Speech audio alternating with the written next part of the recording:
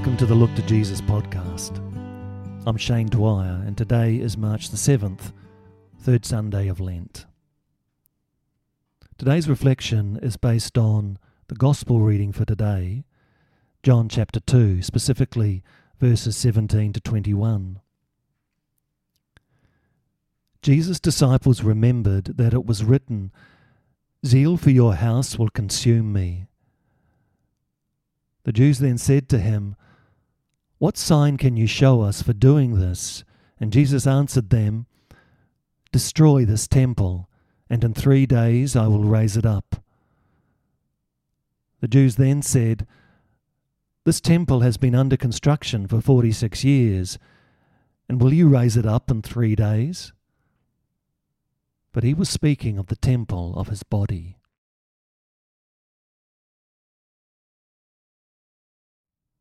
Today we encounter Jesus reflecting on the inevitability of his death. "Destroy this temple, and in 3 days I will raise it up again." Interestingly, he uses his impending death as the justification for calling the people to conversion. Knowing he has limited time gives him clarity of thought and a perspective on what is essential. This is no time for mincing words or wasting opportunities. The conversion Jesus is calling the people to relates in the first instance to their religious practice. Not only is he offended by the inappropriate use made of the temple, but also he is angered by how these practices get in the way of allowing the people to come freely into God's presence in that temple. How is it that Jesus could see what the problem was, and others apparently could not?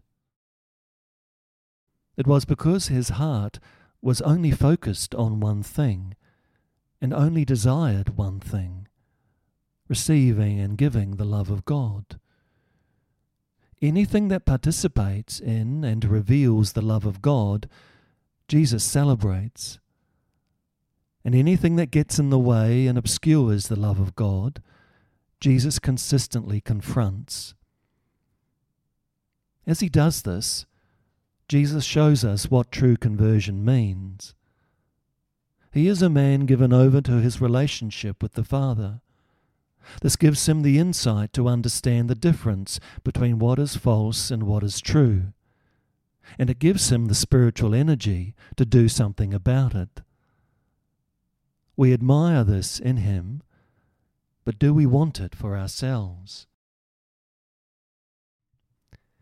Fear, false humility, and the need to retain control of our lives are just a few of the reasons why we might avoid the strength of conviction Jesus is calling us to here.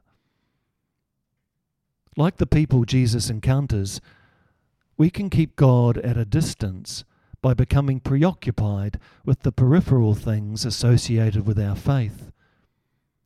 Sometimes this is done with the best of intentions. Sometimes it's because we imagine that this is all we are entitled to, that somehow God is not to be interacted with directly, but only via the various things that we associate with God. St. Ignatius of Loyola taught that all things are of value to the degree that they contribute to and strengthen our relationship with God.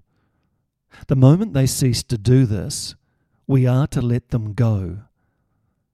Allowing God in to this degree is not something that most of us are willing to do. Besides, even if we wanted to, how do we do it? This is where grace comes in. We have to ask for the grace to live in the way God is calling us to live, in complete surrender to Him. We may have all sorts of reasons why we are unwilling to embrace this offer. Perhaps the only place we can start is by quietly praying for the grace even to want the conversion of heart that God is offering. Let us pray.